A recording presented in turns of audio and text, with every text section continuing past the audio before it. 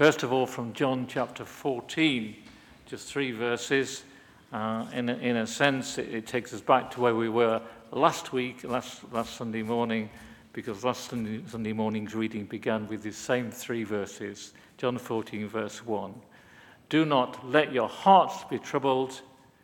You believe in God, believe also in me.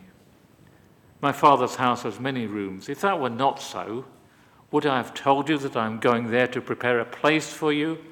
And if I go and prepare a place for you, I will come back and take you to be with me, that you also may be where I am. And then from John 15, I am the true vine, and my Father is the gardener. He cuts off every branch in me that bears no fruit, while every branch that does bear fruit, he prunes, so that it will be even more fruitful. You are already clean because of the word I have spoken to you. Remain in me, as I also remain in you. No branch can bear fruit by itself. It must remain in the vine. Neither can you bear fruit unless you remain in me. I am the vine. You are the branches. If you remain in me and I in you, you will bear much fruit. Apart from me, you can do nothing. If you do not remain in me, you are like a branch that is thrown away and withers. Such branches are picked up, thrown into the fire, and burned. If you remain in me and my words remain in you, ask whatever you wish and it will be done for you. This is to my Father's glory, that you bear much fruit, showing yourself to be my disciples. As the Father has loved me, so have I loved you. Now remain in my love. If you keep my commands, you will remain in my love, just as I have kept my Father's commands and remain in his love. I have told you this so that my joy may be in you and that your joy may be complete. My command is this: love each other as I have loved you. Greater love has no one than this. Sorry, I've lost my place.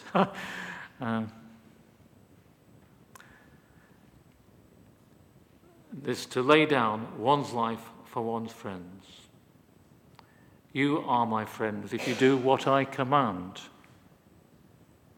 I no longer call you servants, because a servant does not know his master's business. Instead, I have called you friends, for everything that I learned from my Father I have made known to you. You did not choose me, but I chose you and appointed you so that you might go and bear fruit that will last, and so that whatever you ask in my name, the Father will give you. This is my command: love each other. Okay. Well, good morning, everybody. It is lovely, as always, to be back here in Stapleford. My dear wife, Catherine, wasn't able to come today. As you may know, my mother-in-law died very recently, and Barbara, my mother-in-law, was well known again to many of you here in the church. And in her final days, she described the nearness and dearness of Jesus to her. Some wonderful moments in the hospital where she would talk about how in the darkness of the night, and we're in dark times, we'll see some dark times in this passage, in the darkness of the night, the nearness of her Saviour.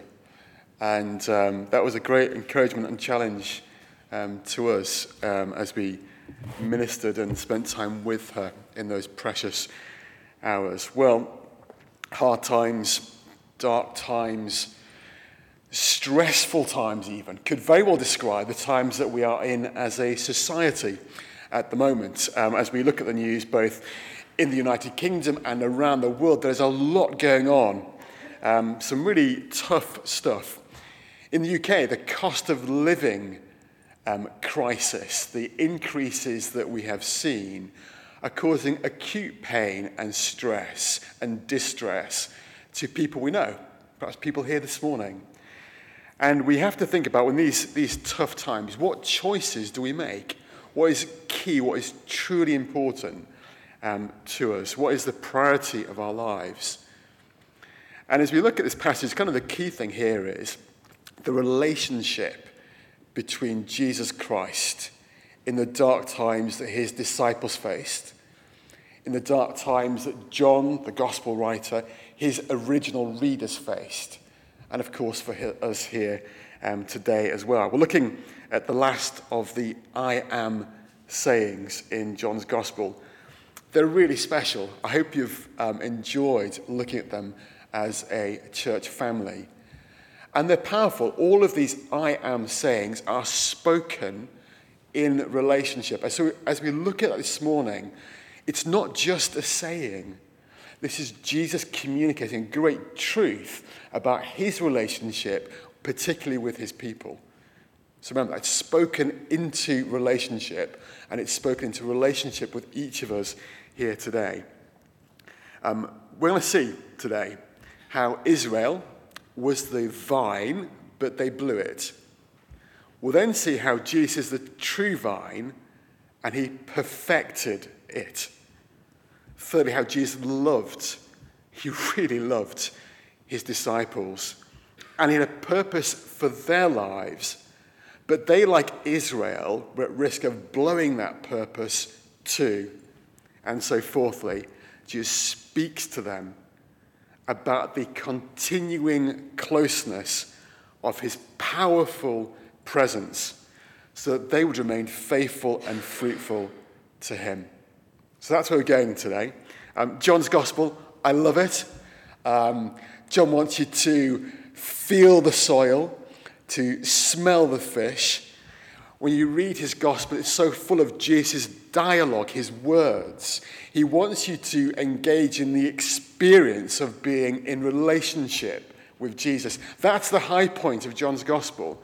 He wants you to have that Thomas-like moment when he says, my Lord and my God. He wants you to feel the closeness of Jesus. And today, as we look at this saying, please take away from this. This is spoken into relationship. It's spoken to people like you and me, and he wants you to feel that in relationship today. So, first point, Israel was the vine, but they blew it. So the vine was a common sight in the Israelite world. There were lots of vines. They would have seen them. And in the Old Testament, it's used in a figurative sense. It's picture language in the Old Testament. And it's very visual. It symbolized prosperity and peace. What it was like to live in a good and right relationship with the living God. Everyone, Micah 4:4, everyone will sit under their own vine, under their own fig tree, and no one will make them afraid, for the Lord Almighty has spoken. We've heard this morning about the situation in Hong Kong, and just understanding what it's like not to be in a place where there is peace. And again, so helpfully you brought out to us the importance of being somewhere where there is relative peace. To be able to go out in the streets and enjoy that. Well, the figure of a vine communicates to the people of the Bible what it's like to live under peace and prosperity. That's the first thing. But it was also a picture of God's people, of Israel. They were chosen by God. In Psalm 80, again, which David read to us, you transplanted a vine from Egypt. You drove out the nations and planted it. The vine was a picture of God's people being put in God's place under his blessing and his rule. God loves his people. He wants them to enjoy peace and prosperity. He blesses them that they might be a blessing to others, that they might enjoy God's goodness, his peace and prosperity as well. And so then the verses from Isaiah, again, which we read. As I read these verses back to you, tune into God's love. Tune in then to Israel's failure in relationship with God. And hear God's response. Very briefly, a few verses again. I will sing for the one I love, a song about his vineyard. My loved one, God, has a vineyard, Israel, on a fertile hillside. He dug it up and cleared it of stones and planted it with the choicest vines. He built a watchtower in it and cut out a wine press as well. Then he looked for a crop of good grapes, but it yielded only bad fruit. Now, you dwellers in Jerusalem and people of Judah, judge between me and my vineyard. What more could have been done for my vineyard than I have done for it? When I looked for good grapes, why did it yield only bad? The loved one, God, choice vines, Israel, God's people, a vineyard, God's place, the watchtower, God's prophets. He did everything in relationship to this people because he loves them. And that's so powerful. It's a relational concept we're seeing here. They had a purpose, a God-given purpose, to be a blessing as they had been blessed by God. But they neglect justice, mercy, and faithfulness. They neglected or took advantage of the widow, the vulnerable, the immigrant, the orphan. They worshipped false gods. This was not a place of blessing. It wasn't a place of peace and prosperity. They blew it. And instead of being a vine in a troubled world, they were just the same as a troubled world around them. I've been growing tomatoes. I saw Ross's before. I grew some in the greenhouse. They did great. We got lovely tomatoes off them. I grew some outside in the garden, and they were blighted. I've seen a blighted tomato. It's hideous. It's used for nothing. All I can do in the end is take these plants I've nurtured, and I did nurture them in the house. Catherine loved that. These little plants were everywhere. I nurtured them. I planted them outside, but they were blighted. They produced bad tomatoes. They were fit for nothing. They didn't fulfill their purpose for them. Well, thank God, Jesus is the true vine, and he perfected it. Jeremy Hunt, as you may understand, has a very big problem to solve in our country. Very few envy his task at the moment. And yet we have an even bigger problem. Illegal occupation of Ukraine, children starving to death in Somalia, a brutal war in Ethiopia, men and women and children in the UK relying on food banks, looking for warm, safe places. This is not a settled world. This is not a world of peace and prosperity. What we need is a true vine. We need someone to bring in a kingdom of peace and prosperity. Twice in the passage we have read, Jesus refers to himself as the vine. Verse 1, I am the true vine. Verse 5, I am the vine. Whenever we hear repetition in the Bible, we should prick our ears up. God doesn't say things twice without a purpose. When he calls a name, speaks a name twice, it's like, oh, Martha, Martha. You know, at the moment, Martha, Martha. Here he is, attuned. Vine, vine. He wants you to hear those words. It goes back when he says, I am, you may have heard this a few times now, to something that happened in the burning bush a long time beforehand with Moses. When God from the burning bush says, Ego eimi, I am. And if you break that down a bit, you have this really powerful statement. You have ego, I, eimi, I am. I am. Again, God wants you to pick up on something there. There's an emphasis on the I. And when he does it, he's saying, I am the self-defining one. You can't define me. I am the self-defining one. I am. And as you hear that, you then hear back in John's Gospel, at the end of the light of the world discourse, Jesus saying, before Abraham was, I am. There's no mistaking what he is claiming there. And John clearly means his readers to get at the beginning of John's Gospel, one of those powerful words at the beginning of the Gospel. The Word was made flesh. And that Word was God. It's mind-blowing. Imagine being there, the disciples, and hearing this before Abraham was, I am. They know what he's saying here. A self-defining one. Well, how does he define himself here at this moment in church history, in this dark time, stressful time? I am the true vine. I am the vine. He's saying something. He doesn't want us to miss this. When he's saying true, I am the true vine, it's not always a contrast to what's false, but rather as the real vine compared to what was incomplete or imperfect. So when John writes, the law came through Moses, but grace and truth came through Jesus Christ, it doesn't mean the law was false, but rather it was incomplete. So when Jesus says he's the true vine, he is saying that he is the true Israel. And only by belonging to him, rather than to the nation of Israel, that one can belong to the people of God and know peace and life with God. He's the one with whom we must be vitally connected. And this is a big claim, and Jesus knew it. As the true vine, he perfected, completed God's purpose for the vine. Righteousness, living according to God's standards and norms, and justice, putting things right that are broken. Perhaps just track back through the Gospels. Pull out a favourite encounter of yours with one of the people, the broken people, the hurting people, the people on the fringe of society that Jesus met. And just think about how he fulfilled God's demands for righteousness and justice with that person. Beautiful. Absolutely beautiful. What they need, Jesus' disciples, what we need, is someone capable of saving them and bringing them into a place of peace with God.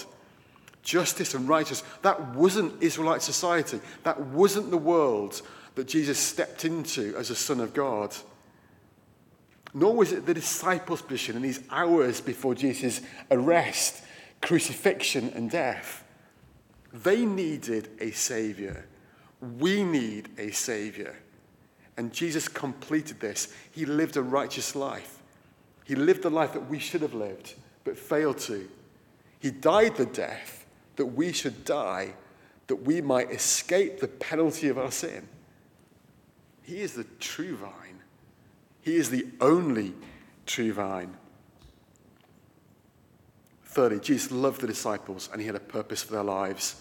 But they, like Israel, were at risk of blowing it as well.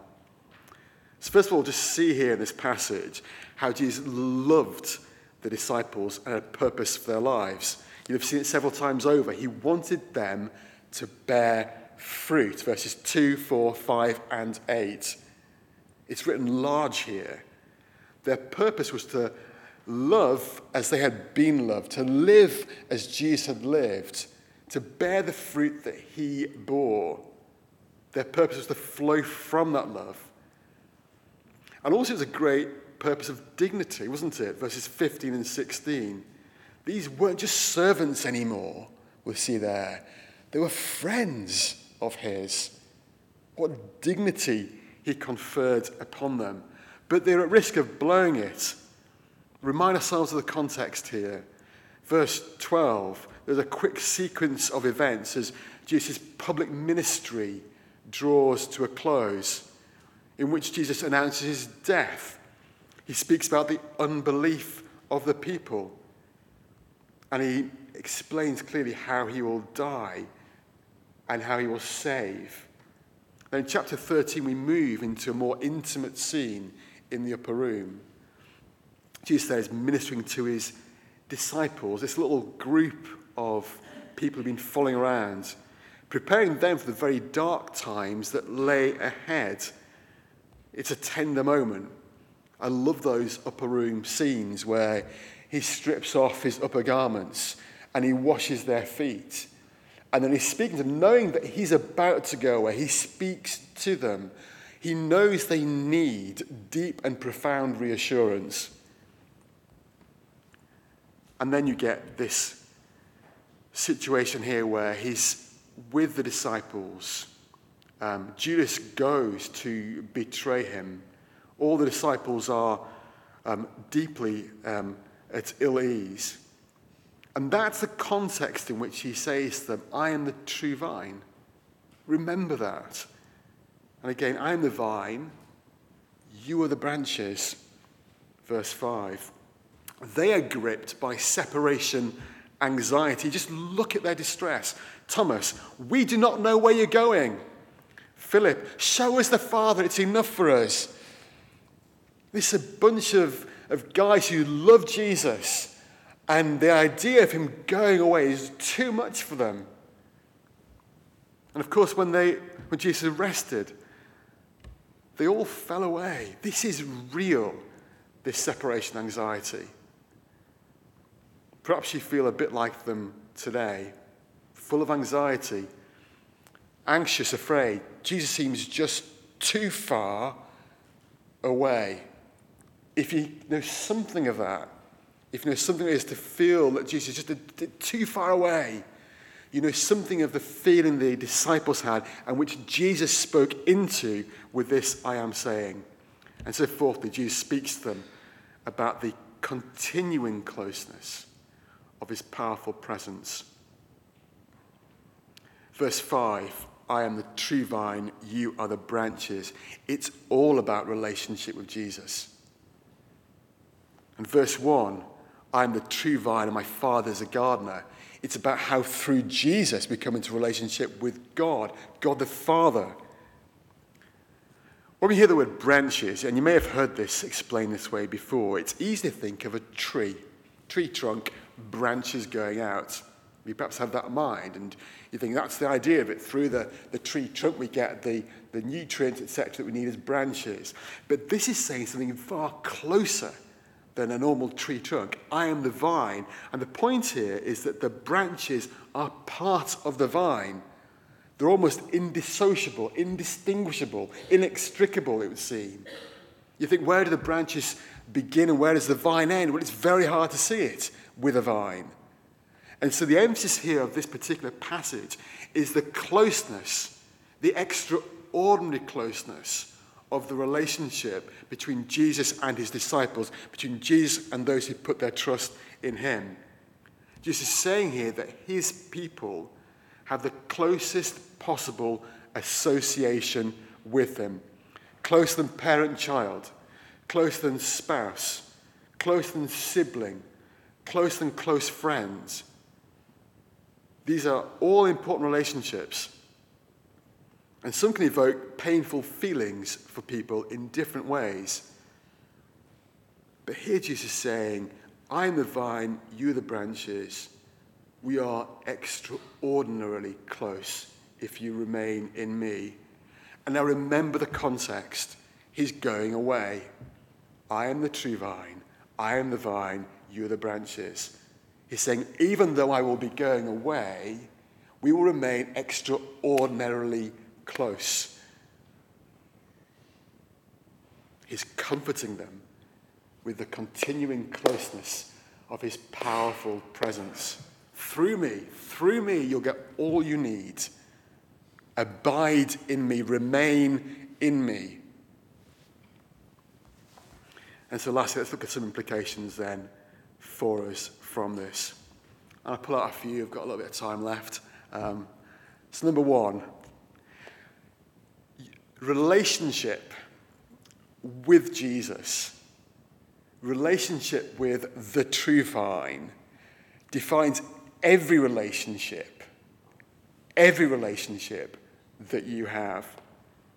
People should relate to us as they relate to the vine. If you're a Christian, it's lovely. And one of the things I love about preaching and leading services is you look at the gathered people of God in the vine, closely linked. Your relationship with Jesus defines every other relationship in this place. But also see this, verse 18, that there are those who reject Jesus and who will reject his disciples because of that closeness. Because of that closeness. And perhaps you know Christians, perhaps you yourself have found that people have walked away from you, rejected you, because of your relationship with him. So one, your relationship with Jesus, if you're a Christian, will define and should define every other relationship. Number two, there's a warning. Verse 2a, he cuts off every branch that bears no fruit. Again, in verse 6, he says this, if you do not remain in me, you're like a branch that is thrown away and withers. These are serious words. Again, remember the context in which they're spoken. These are serious, sobering words. The first I am saying here, I am the true vine and my Father is the gardener, is the only I am saying with this additional assertion. Jesus is the vine and his Father is the gardener. Now that is comforting. I want to have a relationship with a perfectly good, loving Father. I adore my Father in heaven. If you're a Christian, you will too. And that's comforting. Through Jesus Christ, you can relate to the Father in heaven. But it's also uncomfortable because the Father's care for the vine means that he cuts off branches that bear no fruit. And he prunes the branches that do bear fruit so they bear even more fruit. That isn't comfortable. Nobody here will find that comfortable. But it is a truth that Jesus communicates through this I am saying. Verse 6, those that are cut off, Jesus says, are thrown into the fire and burnt. It's a picture of judgment, of God's wrath, even of hell. It's a fearful thing. And there's a certain logic to it also. Life is through connection with Jesus Christ, the author of life, through whom all things are made. If you choose to reject life, to reject Jesus Christ, through whom all things were made, then you're cutting yourself off from the source of life, the source of goodness, the source of nutrients. And so if you're not a Christian this morning, speak to somebody here, speak to me. Let us introduce you to the person of Jesus Christ. He is perfectly good. He is awesomely wonderful, loving. Ask them, tell me about Jesus, the real historical Jesus. Tell me what it's like to be in relationship with him. And so our question should be well, how do I remain? I do not want to be cut off. I do not want to stop bearing fruit. Do you? Of course not. You want to be fruitful, okay? So how do you remain? Well, thankfully, Jesus answers that question, verses 2. How do you remain? He cuts every branch that bears no fruit, while every branch that does bear fruit, he prunes, so it will be even more fruitful. How do you remain in the vine? Okay, by bearing fruit. Well, what does that mean? Verse 10, by keeping his commandments. Verse 7, his words must remain in us. What does it mean to keep his commandments? What does it mean for his words to remain in us? Does it mean religious ritual? Does it mean doing lots of good works? Well, verse 12, Jesus spells it out. My command, verse 12, is this: love each other as I have loved you. And then verse 13, he expresses the priority of love. Greater love has no one than this, to lay down one's life for one's friends. How do we bear fruit? Loving as we have been loved, blessing as we have been blessed. We bear the fruit of the one we follow. We bear the fruit of the vine, who kept God's commandments. He loved God with all his heart, soul, mind, and strength, and he loved his neighbor as himself. This is not about ritual or religious fervor. It's about relationship, and through that relationship, being like the vine, bearing his fruit. Note this, and I like this about this passage. note how the three persons of the Trinity are fully committed to you bearing fruit. It's from Jesus, the vine, that we Christians have received grace upon grace. He appointed us to bear fruit and fruit that will last, verse 16. The Father, he's the gardener. He loves the vine. He loves the vine. He wants the vine to bear much fruit. It's something he takes great pleasure in. And then we have verse 26, if you read on, we have God's dear Holy Spirit, the mighty Holy Spirit of God, our advocate in heaven, sent by Jesus to be with us, our comforter, our counselor, very present, abiding in us. And so the whole three persons of God, the whole Trinity, are committed to the branches being in the vine and bearing much fruit. So if you're a Christian, God, in every way possible, is committed to your fruitful living for Jesus and bearing much fruit. So in this saying, there is, and I hope you've enjoyed just looking at John's Gospel, the wonderful potential of life with Jesus. Think about how the vine grows. It grows through the branches out into the world. Well, let me wrap up with a few illustrations, which I hope will help you, particularly feeling on the fringe of life as a Christian this morning. Let me give you some examples of how this might work out practically. Tomorrow morning, if you wake up in low spirits, doubting perhaps your significance, remind yourself, Jesus is the true vine, and I am more closely and vitally connected to him than to my spouse if you're married, to my siblings if you have siblings, to my children if you have children, to my dear friends if you've got dear close friends. There is nobody closer to you tomorrow morning when you wake up, no one more committed to you when you wake up than dear Almighty God. If it were tomorrow and you've got a difficult meeting or a difficult relationship to face, pray, thank you, Jesus, that you are the true vine and I am one of the branches. Thank you for appointing me to go and bear much fruit, fruit that will last. Help me in this meeting.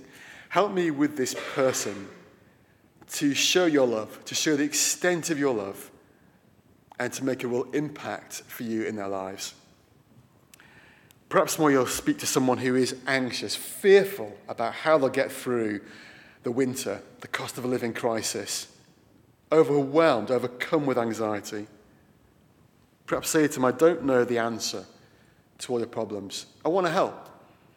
I want to show you the goodness of God in this moment. And I know this, that there is one, I heard a sermon yesterday about a true vine. You know, he's Jesus. He loves you with extraordinary, with perfect love. Can I tell you a bit more about what it's like to be at peace with God through him? As you go into tomorrow, just take these verses, go back to them, and pray them through. Whatever your circumstance, it's always good to pray Scripture. It's a great springboard for prayer. Thank you, Jesus, that you are the true vine. Thank you, Father, that you're a gardener. I don't always find it comfortable. I find it painful at times. But thank you that in your goodness, you're ministering, caring for me. Thank you, you're the true vine. And the closeness of my relationship with you is one I want to explore, go deeper with every day. And so be encouraged today through this saying, the last of the I am sayings. Be encouraged, wherever the darkness of the times, wherever stress you're facing, however difficult it seems, that there is one who is closer than a brother, the one who is a true and faithful friend. And so I'm going to close with a song